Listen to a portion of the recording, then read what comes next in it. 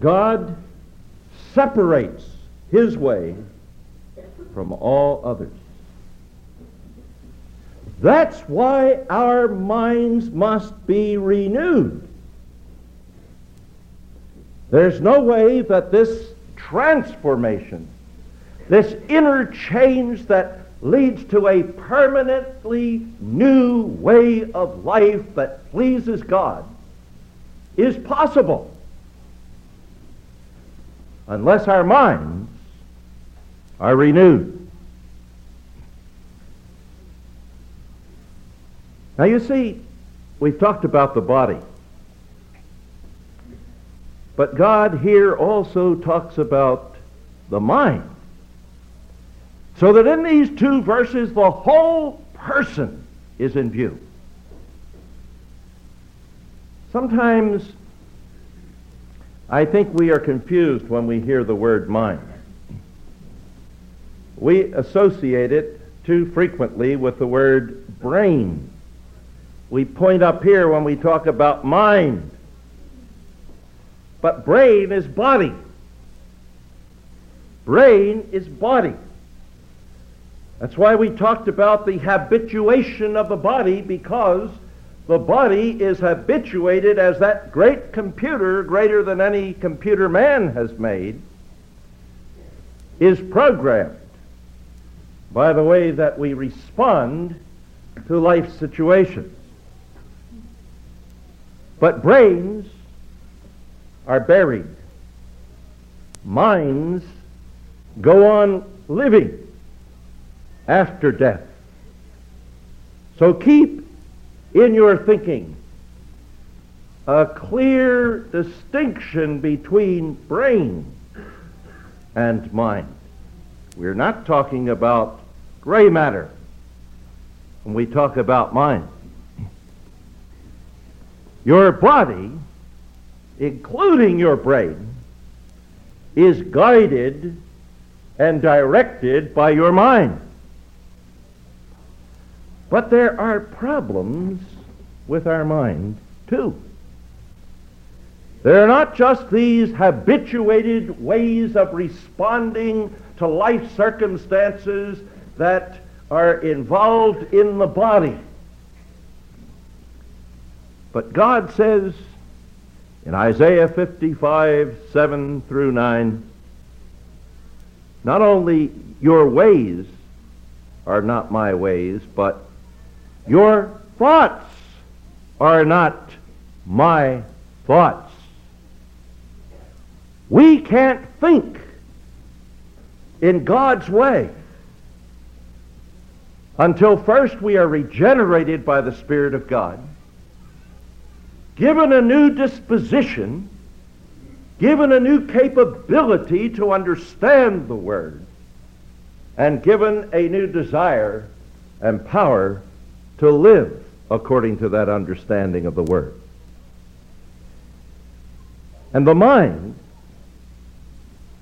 as well as the body, has been caught up in sin.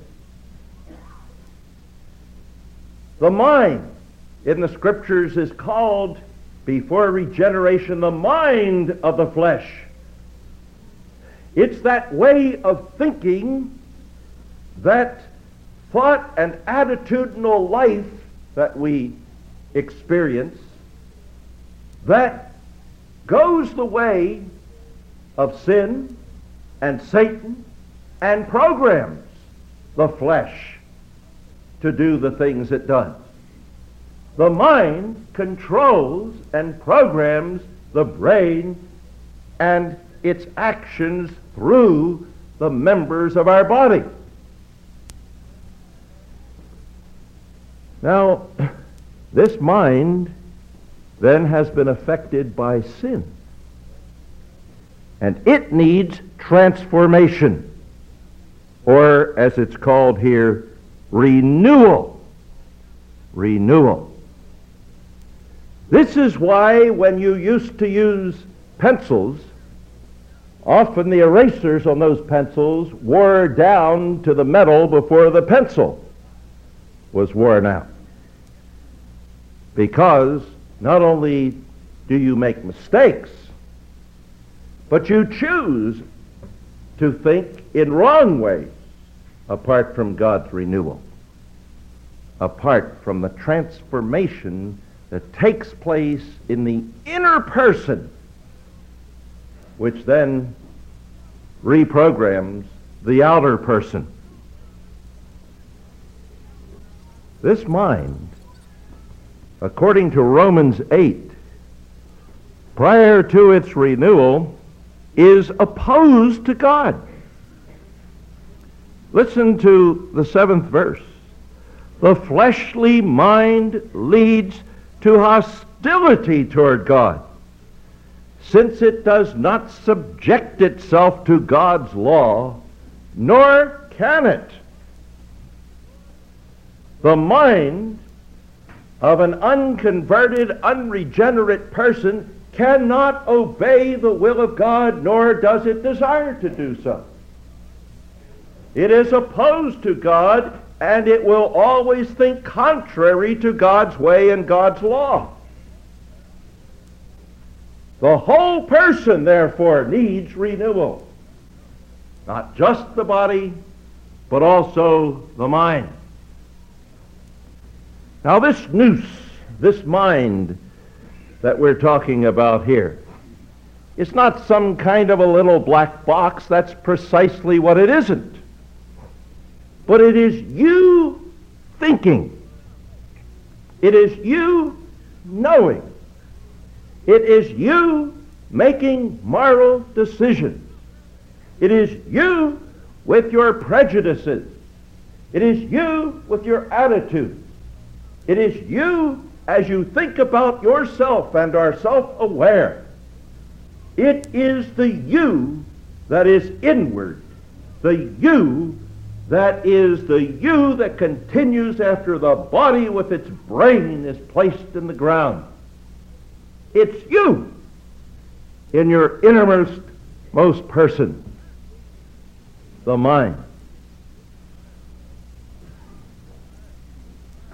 This mind has been distorted and warped by sin.